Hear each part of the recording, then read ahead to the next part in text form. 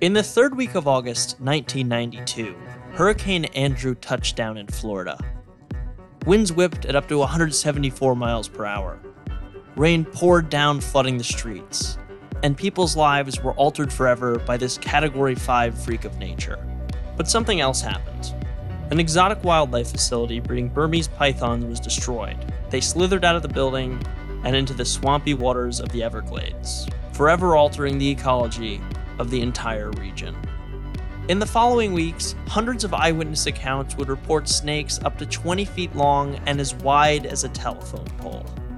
I'm Ori Kagan, and on this episode of Things You Don't Need to Know, invasive species, a drug kingpin's pet hippos taking over a country, bottom-feeding fish that seemed innocent enough, and the vine that ate the South.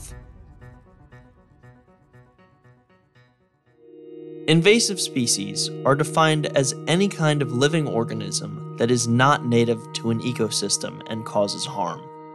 While the area a species inhabits tends to change over time, it's a slow process, which allows the already existing habitat to adapt to a new member of its family.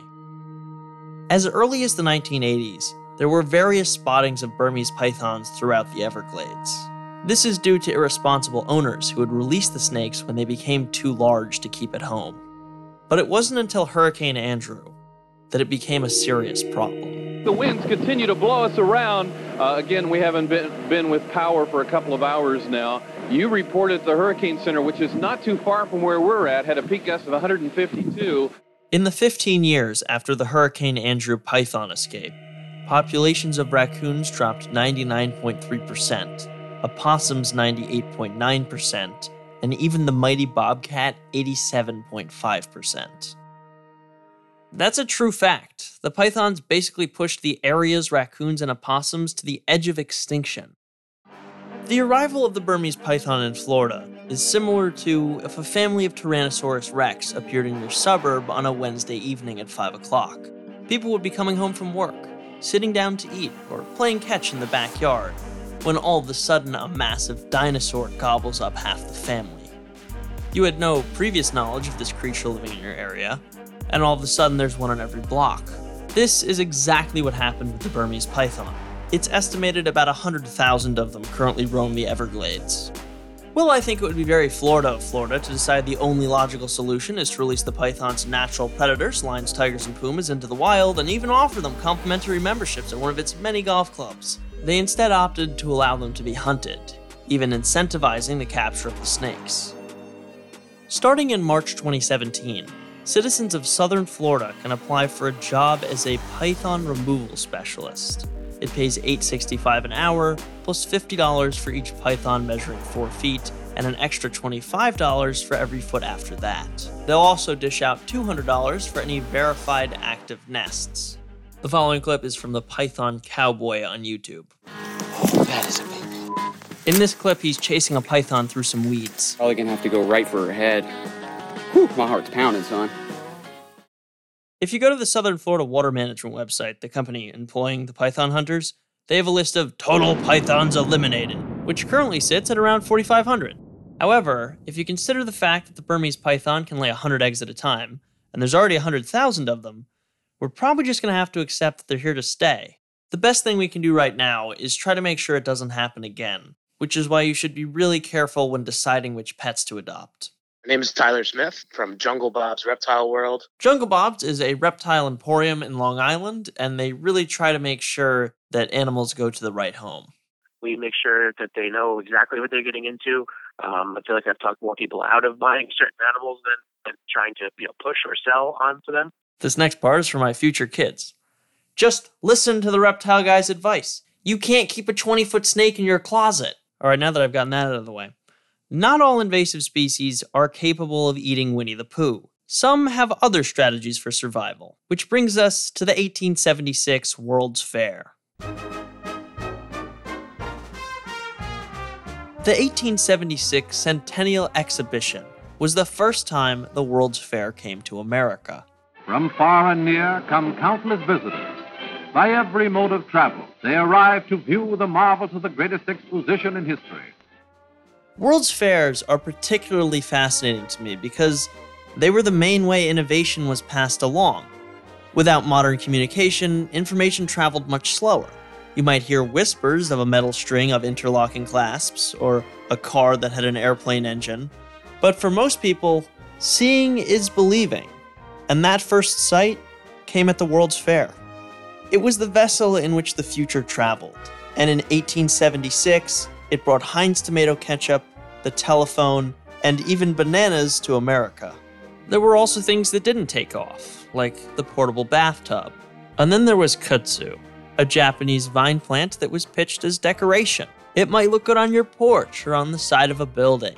And it had some small successes. But in 1930, America was facing a crisis. Years of cotton, sugar, and tobacco farming had depleted the soil. Unable to grow crops, the farmers started selling lumber. Without trees, the ground began to erode. To solve this problem, the newly established Soil Conservation Service promptly selected kudzu as the savior. Kudzu has an extensive root system that can penetrate up to 12 feet deep, and it's fast-growing, so it was seen as the perfect solution. The US government supplied 25 million kudzu seedlings to local farmers, and incentivized them with $8 per acre, which is only about $128 today, but I guess if you have a large farm it adds up. Unfortunately, kudzu grows so ridiculously fast that it ended up taking over most of the South. With no natural predators and an extremely long growing season, the invasion was devastating. It quickly gained a reputation as the vine that ate the South, growing over trees, telephone poles, lampposts, cars, and abandoned houses. Mile upon mile of foliage. I encourage you to look up a photo of this stuff. It's absolutely wild. It reminds me waking up to find a foot of snow on the ground. An even blanket of green vines. Here's my friend Danny from Mississippi to explain. Yeah, they take over your yard and they block out everything else and kill your grass. And once they're there. You can't get rid of them. If you hit a baseball in them, you're not going to find it. Apparently, some people even shut their windows at night to keep it out. It became a cultural symbol, an analogy, a legend. Authors like Alice Walker wrote about it. Racism is like that local creeping kudzu vine. It swallows whole forests and abandoned houses. If you don't keep pulling up the roots, it will grow back faster than you can destroy it. It was the stuff of nightmares. Its green facade simply a cover for deadly snakes and man-eating insects. Children were told to stay away from it, and there was a perception that kudzu was eating the entire South. It was believed to inhabit 7 to 9 million acres of land. But that's not exactly true. Well, it is incredibly invasive and can grow up to 12 inches in 24 hours. Much like most urban legends, it just doesn't live up to the reputation. Kudzu only covers about 220,000 acres of forest, which is still a lot, but it's a far cry from 7 to 9 million. It also doesn't grow at 150,000 acres per year. It grows at about 2,500. And then there's the introduction of the Japanese kudzu bug, which first appeared in 2009. These little bugs suck the plant of its nutrients, which helps to curb growth. If you go to the south, you'll see a lot of the stuff. It appears larger than life because it grows alongside roads and railroads, at the edges of forests where it gets the most light. Roadside overgrowth gives the illusion of endless kudzu, but in reality, it doesn't go much into the forest because it suffers in the shade. The idea of it is terrifying. I can't think of many things scarier than a plant that never stops growing, following you, weaving into your bed as you sleep. But much like your uncle telling you about how big the fish he caught was, it just doesn't live up to the legend. Speaking of fish your uncle caught, carp! The Asian carp has been wreaking havoc on the Mississippi River Basin for years. It all started in the 70s when farmers saw these bottom feeders as an easy way to clean out their commercial ponds. Unfortunately, they quickly spread to the Mississippi River, where they have been destroying the ecosystem ever since. While they're often referred to simply as Asian carp, it's actually 4 different kinds of fish: bighead, grass, silver, and black. They can lay hundreds of eggs at a time and rapidly dominate waterways. Whether it's eating the other fish out of house and home, or simply pushing them out with sheer numbers, any existing species can't compete with the carp, which can sometimes grow to 110 pounds. These fish are also a danger to anyone boating.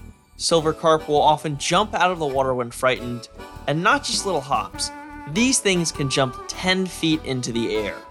so it's only a matter of time before they also invade the NBA. Jumping carp are something the locals know all too well. They hate these fish. These fish are dangerous. They come up and hit a little one in the head, they could kill them. That was Betty DeFord, founder of the Redneck Fishing Tournament, a once-a-year event where people descend on Bath, Illinois to catch as many of these darn fish as possible. These fish fly at you like torpedoes, and they can break things. The Asian carp has gotten within 50 miles of Lake Michigan, and it could take over the Great Lakes from there. This might destroy America's largest body of fresh water, ruining the ecosystem for other fish and wildlife that inhabit it. It's the largest invasive species problem America is currently facing, with the worst-case scenario being total invasion.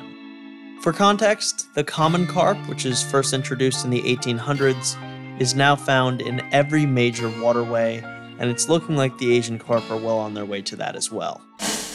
In 2007, the U.S. Fish and Wildlife Service developed a plan to manage and control them. Various attempts include an electric fence and sound barrier to scare them away from Lake Michigan, a $5.9 million dam, and reintroducing the alligator gar, a large sharp-toothed fish that would hopefully feast on carp. However, the most successful project to date is just plain old fishing, not the Redneck Fishing Tournament, professional fishermen. The state of Illinois is paying fishermen to catch as many carp as possible. So far, they've collected over 8 million pounds of the stuff, which is then turned into everything from dog treats to fertilizer. The interesting thing about all this is that China actually has the opposite problem. Carp is not only a part of Chinese culture, but also their diet. This has led to overfishing and their carp population declining. It's gotten so bad that they've banned fishing in some of their rivers in an attempt to bring back the population. This presents the obvious solution of Americans eating their way out of the carp problem. And while this is probably our best option, there are a few hurdles to overcome. Carp is full of tiny needle-like bones, and in a country that invented boneless chicken, even rebrand attempts like Silverfin and Kentucky Tuna have done little to sway the general public. America's carp problem is massive. They're destroying our waterways and could cause billions of dollars in economic loss. But at least they don't kill people. When we return, Africa's most dangerous animal takes over Colombia. There's a lot happening these days, but I have just the thing to get you up to speed on what matters, without taking too much of your time. The 7 from the Washington Post is a podcast that gives you the 7 most important and interesting stories, and we always try to save room for something fun. You get it all in about 7 minutes or less. I'm Hannah Jewell. I'll get you caught up with the 7 every weekday, so follow the 7 right now. Ready for a spring break to remember? Amtrak's got just the ticket for you and your crew. With Share Fares, you and your friends can save up to 60%. The more who travel, the more you save. Skip the hassle of driving through the Northeast while exploring D.C., Philly, New York, and Boston. No middle seats and plenty of legroom are just an Amtrak away. And with stops right in the heart of your favorite cities, you'll arrive downtown, not out of town. Savings start with 3 travelers. 8 travelers required for 60% discount. Visit Amtrak.com/sharefares to book. Restrictions may apply. How do you make a vacation last? How do you hold on to the joy, the clarity, the calm? Easy. You go to Aruba. You'll spend your time relaxing on cool, white, sandy beaches and floating in healing blue water. You'll meet locals brimming with gratitude for an island that redefines what a paradise can be. You won't just feel great. You'll feel relaxed, renewed, and ready for life. That's the Aruba effect. Plan your trip at Aruba.com. Africa is full of exotic animals, from my perspective at least. Lions, tigers, oh my, no bears. Seriously, there's no bears in Africa. Rhinos, elephants, giraffes, cheetahs, leopards, zebras, antelopes. From the king of the jungle to poisonous snakes, Africa has it all. But the most dangerous of these magnificent beasts is the humble hippopotamus. Here's my friend Zach Cooper to tell you about it. Hi, I'm Zach Cooper, and my family owned a safari park in England. And did you guys have any hippos? No, we didn't have hippos. Why not? I think it was down to the fact that hippos are extremely dangerous when provoked and extremely aggressive. Believe it or not, the hippopotamus is the most dangerous animal in Africa, killing upwards of 500 people every year. Yeah, stay clear of hippos, guys. Which is why they were the perfect pet for drug kingpin Pablo Escobar. In the 1980s, Pablo Escobar controlled 80% of the world's cocaine trade. Through a labyrinth of drug runners, government payoffs, and private jets, it was incredibly lucrative. We've all heard the stories of him burning $2 million to keep his family warm, or how he spent $2,500 every month on rubber bands for his cash. And then there's the legend of rats eating $1 billion of it every year. All of this because no bank would allow him to open an account. At his peak, the Medellin cartel was bringing in more than $70 million a day. With some of this money, he bought Hacienda Nápoles, a 5,000-acre ranch complete with kart racing track, zoo, multiple pools and artificial ponds, a bullfighting ring, and a private airport. But he didn't just buy stuff for himself. Pablo was beloved by many of the locals, providing them with housing, hospitals, and funding for local football teams. When he was finally found and killed by American soldiers, or Colombian soldiers, or committed suicide depending on who you ask, all of his possessions remained. His house was left to rot, his estate was turned into a theme park, and the majority of the 200-plus animals smuggled for his private zoo were relocated. But one thing remained: the hippopotamus. Pablo's hippopotami proved too difficult to extract, and with no local zoo having the infrastructure to handle 3,000-pound mammals, they were just left there, where they multiplied. Originally, Pablo illegally imported 4 hippopotami, an animal native to and only found in Africa. But nowadays, things are a little different. Colombia has over 100 of them. Once again, this is a case of perfect living conditions. There's plenty of water. Hippos love water. And no predators. Although it is worth noting that due to their massive size, once they reach full maturity, they're pretty much apex predators.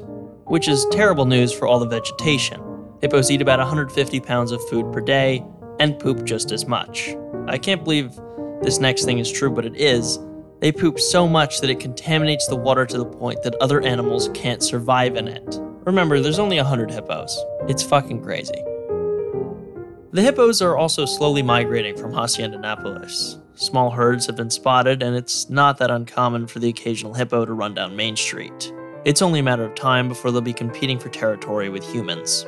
In 2009, one of Pablo's original hippos, affectionately referred to as Pepe, was terrorizing the farmers and fishermen of Puerto Berrio.